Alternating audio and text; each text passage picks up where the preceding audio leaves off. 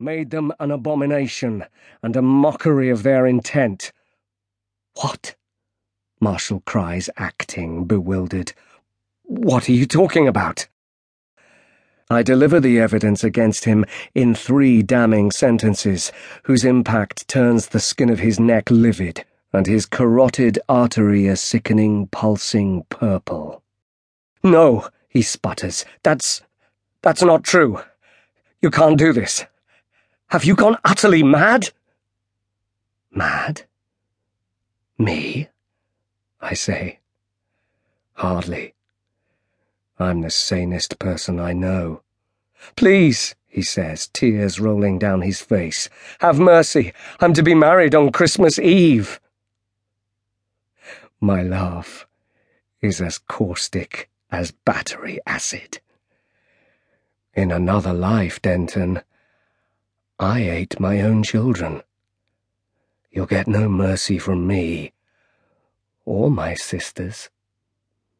As Marshall's confusion and horror become complete, I look up into the night sky, feeling storms rising in my head, and understanding once again that I am superior, a superhuman, imbued with forces that go back thousands of years. For all true Olympians, I vow, this act of sacrifice marks the beginning of the end of the modern games. Then I wrench the old man's head back so that his back arches, and before he can scream, I rip the blade furiously back with such force that his head comes free of his neck, all the way to his spine. Part 1. The Furies. Chapter 1. Thursday, the 26th of July, 2012. 9:24 a.m. It was mad dog hot for London. Peter Knight's shirt and jacket were drenched with sweat as he sprinted north on Chesham Street, past the Diplomat Hotel, and skidded around the corner towards Lyle Mews in the heart of Belgravia, one of the most expensive areas of real estate in the world. "Don't let it be true," Knight screamed internally as he entered the Mews. "Dear God, don't let it be true." Then he saw a pack of newspaper jackals gathering at the yellow tape of a Metropolitan Police barricade that blocked the road in front of a cream-coloured Georgian townhouse. Knight lurched to a stop, feeling as though he was going to retch up the eggs and bacon he'd had for breakfast. What would he ever tell Amanda? Before Knight could compose his thoughts or quieten his stomach, his mobile rang and he snatched it from his pocket without looking at the caller ID. "Knight," he managed to choke. "That you, Jack?"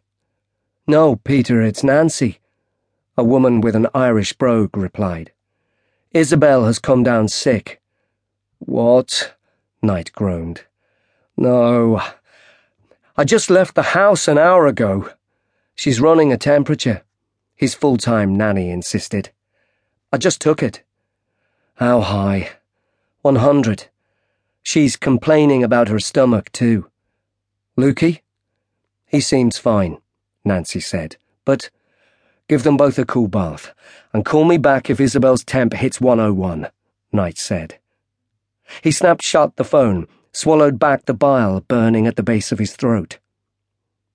A wiry man, about 6 foot tall, with an appealing face and light brown hair, Knight had once been a special investigator assigned to the Old Bailey, England's central criminal court. 2 years ago, however, he had joined the London office of Private International, at twice the pay and prestige. Private has been called the Pinkerton agency of the 21st century, with premises in every major city in the world, its offices staffed by top-notch forensic scientists, security specialists, and investigators such as Knight. Compartmentalize, he told himself. Be professional. But this felt like the last straw breaking his back. Knight had already endured too much grief and loss, both personally and professionally.